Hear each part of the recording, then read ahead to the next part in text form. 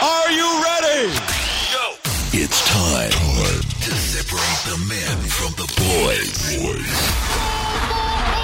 Africa! And get down to the business of sport right here on the world famous Ginger's Perspective.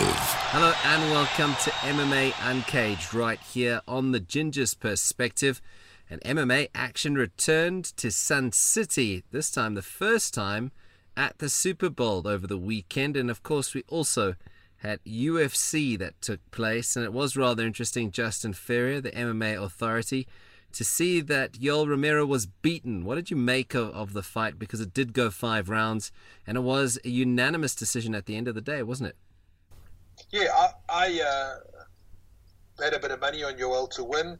I always find it difficult to bet against an Olympiad.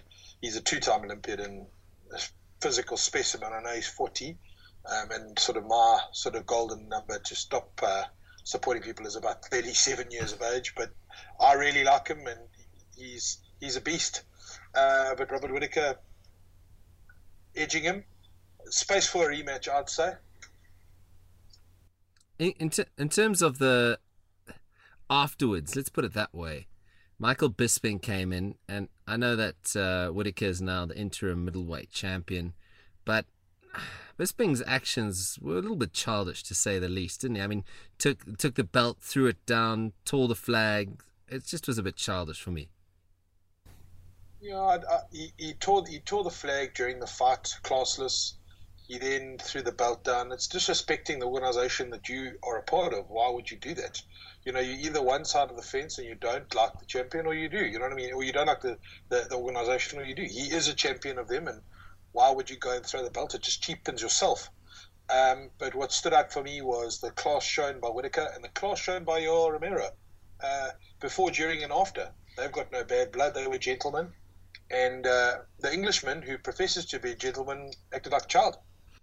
Yeah, it was rather sad to see it. It's just like, I don't know, it smacked of unprofessionalism and, as you say, disrespect to the UFC, which is, it is the organization to fight for on the planet, isn't it? I mean, if you think about it.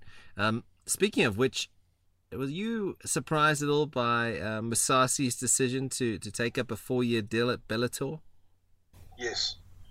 I think he's good enough to be a UFC champion, and then choose the money fights. He's got a longish career ahead of him. He could have gotten a UFC belt and then gotten more money at Bellator, but obviously the deal was too good to be true. He obviously wanted, he's had some bad blood and felt he's been shortchanged by Dana White, so he obviously took the money. Interesting development indeed. I don't know if you've seen, I'm sure you have seen, I know it's been out a few days now, but I'm stumbled across it just yesterday. Cormier, Jones 2, that promo that UFC have put together for the upcoming event is insane. It is brilliantly done. It's a masterclass, and it's a great advertisement for what promises to be an incredible fight. Isn't it funny how even in a negative light, they still find a way to promote Jon Jones? You know, at the end of the day, with all the second, third, and fourth and fifth chances Jon Jones got, they still know his bank. They still know the quality of fighter, and they still know the money that he's worth. So even in adversity, they managed to find a way. Even if you look at it, it's quite a negative light that is shown on Jon Jones. He still comes out trump. It gives me goosebumps, and I cannot wait for that fight. And I am a Jon Jones fan, even though he's almost wasted his talent and has wasted his golden years. I still think he's the second greatest fighter to walk on the planet. Behind Anderson Silva. Behind the Anderson Silva. That event is going to be something else, because I love the way that it's almost good versus evil. The way the narrative behind it. It builds it up nicely. I've got to ask you though, Conor McGregor, Floyd Mayweather, what do you make of it all? I mean, 2 hype men set to earn the biggest paycheck almost ever in sport. Is it a master stroke of marketing, or is this a farce of fighting? I don't think it's a farce of fighting. I think Floyd will win, because it's it's in Floyd's world. Floyd holds all the trump cards. He will dictate time, place, padding of the ring floor, size of gloves. Everything is stacked in his favor. But it doesn't have to be rigged. It doesn't have to be a farce, because it's a boxing fight. And Conor, boxing is only one part of MMA. Yes, there's a puncher's chance and all that, but I think everybody's missing the point. The fight is irrelevant. It's by the time the first round bell goes, everybody spent the money for the pay-per-view. Everybody's spoken about it. I think what it is, it's good in that it marries boxing fans and MMA fans. And it's the single greatest sporting spectacle in my lifetime to date. That's going to be very interesting. When that I cannot wait for it. August 26th, we're going to do a big viewing party in Durban. We're going to do like an outdoor event, weather permitting, on a big screen. And we're not sure where. It will be somewhere in the Morningside area. All right. But we just got to get permission from the police. But yeah, we're going to do it, and I think we're going to be full house. I think it's going to be great. Well, people must follow you on Twitter and check you out on Facebook, Justin B. Ferrier, for more details there. And yeah, I've posted that Daniel Cormier, John Jones video on Twitter, so check that out at CS du Plessis on social media. Yeah, that is going to be rather interesting to see, but as you say, Justin, I can't see Conor beating a guy who's 49-0 and who's made it a living of not getting hit, I suppose, if I can put it that way. In terms of Floyd, he's a master. He's a brilliant boxer. He's already started patenting 50-0, the slogan 50-0. So I mean, we know what he wants. And I'm not saying Conor doesn't care about the result, but I'm pretty sure that doesn't matter when you're earning $75 to $100 million. Yeah, it's crazy. It's crazy. As you say, maybe the point is not so much the fight, but it's what it's all about, and marrying the two, who many will feel are at loggerheads. You know, I think boxing sees MMA as this big threat, and UFC has just gone on and leaps and bounds, while boxing has sort of just stumbled, you know. And I think a guy like Floyd has obviously done lots for boxing, but that Klitschko-Joshua fight has put boxing back on the map. So I think people are very excited for August 26, especially Justin. EFC61 at Sun City. Justin, you and I were there. Let's start with a guy who was a professional boxer, I suppose to a certain extent is still a boxer, but he's now an MMA fighter, Elvis Moyo.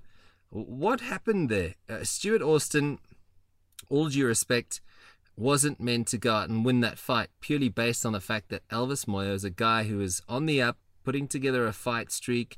He was trying to put his name up in lights to be the number one contender in the heavyweights, but just didn't turn up, did he? Yeah, he gave up 15 kilos, so he's, with a bit of effort, he could be a light heavyweight. He said in the press conference afterwards he wants to fight champion. I think he's brave, to say the least. That's Stuart Austin, of course, not Elvis Moyo.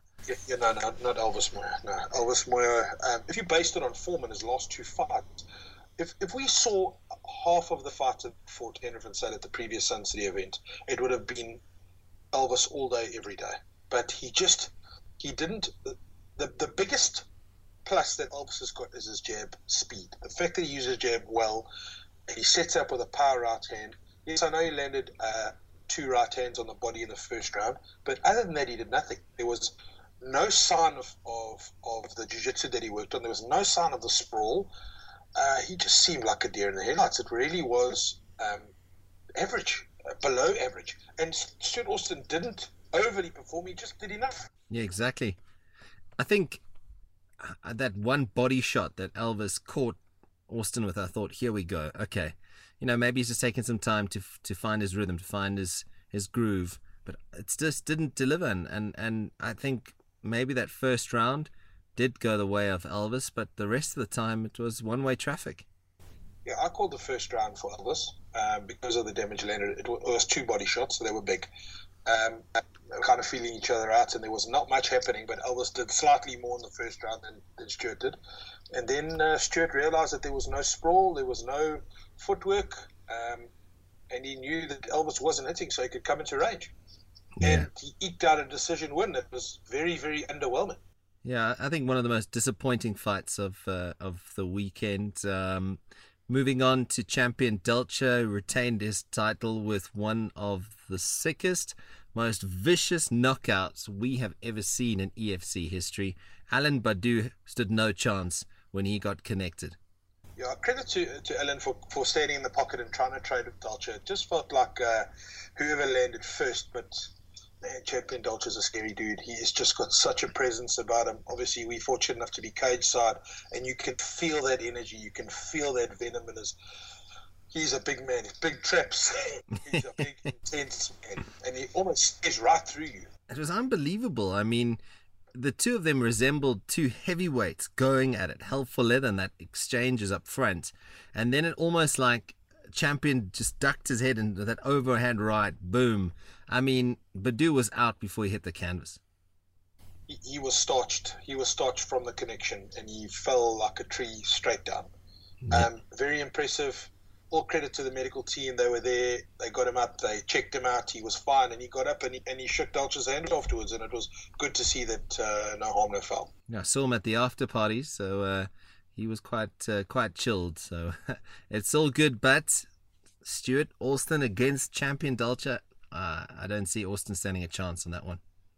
Neither do I. Just in terms of intensity, almost like Stuart Austin's got a better chance at heavyweight than he does at light heavyweight. The light heavyweight guys are faster, and they may not be as strong as the heavyweights, but they are fast. Let's talk about the heavyweights. I don't think Andrew van Zyl is human. I think he is a robot, or his granite jaw extends to his head, because Wessel Mostert connected him with all the power he could muster, and although van Zyl wobbled a little bit, he held on and got the W and retained that title. All credit here goes to Wessel Mostert. I was not, I'm not saying I wasn't a fan, but I wasn't sold. I thought Wessel was, I thought his strength lay in the fact that he was a brawler and wasn't a refined fighter. But those first 2 rounds he put in a boxing clinic. Beautiful straight punches, beautiful game plan, good sprawl, doing exactly what to frustrate Andrew. And Andrew was doing a safe takedown. He was shooting chest to chest, not shooting for the legs because it could have eaten a knee. But he just couldn't get his hands on him. I felt Wessel Mostert won the first 2 rounds convincingly with crisp, clean boxing. But Andrew van Zyl showed why he's a champion and has the ability to win.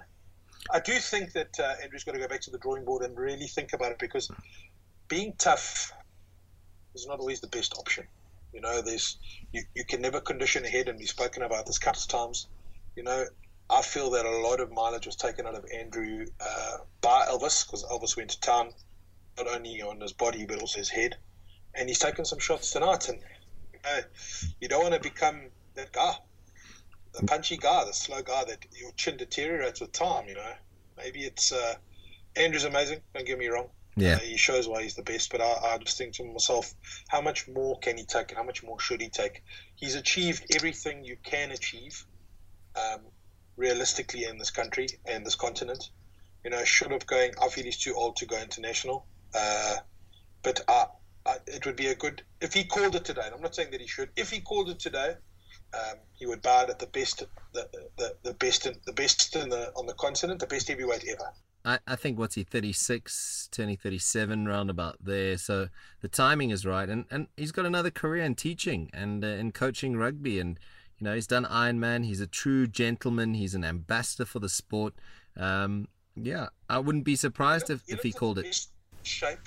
Yeah, he looked in the best shape he's ever looked. Yeah. But at the same time, you think to yourself, man, you've got a wife, you've got a couple of dogs, you've got a hobby, and you've got a job. And now you must try and fight. You know, it can't be easy. You know, there's only so many hours in a day. Without a doubt, man. Without a doubt. All right, let's quickly touch on what's coming up at EFC62. I mean, it's the fight everyone wants to see. We know there's bad blood. It's the middleweight title that's up for grabs, and it's Yannick Bahati, who no one really likes in the EFC, but they kind of admire. So there is a bit of respect because he is a beast, up against one of the most exciting athletes in the organization and the welterweight champion, Dricus du Plessis. Yeah, I've always felt that Dricus is more natural middleweight. He's a hell of a big dude. Bahati's a very big guy. Well, he could be a light heavyweight. But I do think du Plessis will be more efficient at middleweight than he is at welterweight. But very interesting fight because somebody's got to lose, and it's crazy. It would be epic if we have a South African that can take both titles. It's never nice. It's never nice having your belt abroad, but it is what it is, and there's definitely bad blood there. Yeah, there really is. I mean, these two guys, you can see on social media, keep calling each other out. There's lots of smack talk. It makes for a great build-up to a fight. 18 August, Carnival City. Tickets are now available. So hope to see you there for what is going to be a fantastic night of MMA action. Don't forget, Nkazimilo Zulu takes on Chip Fumbu. That's also for that title. So Zulu Boy returns after that car accident, being hit by a car. His tough experience. So has he learned? We'll have to wait and see. I'm sure this guy is not someone you want to take lightly, that's for sure. But so Chip Fumbu is unbeaten, I believe, so it will be interesting. Anyway, Justin Ferrier, let's leave it there for now. It's been MMA Uncaged. I know we've been a little bit quiet, but we're back now, and we're going to try and put together a couple more episodes as we build up, of course, to 62. Still a couple of weeks to go, but we hope you've enjoyed the show, and yeah, we'll catch you again next time. Remember to catch Justin on Twitter at Justin B. Ferrier. He also has a few picks for you, especially for UFC's fight nights and the EFC events. So check him out on social media. And hopefully we'll see you at EFC 62, Carnival City.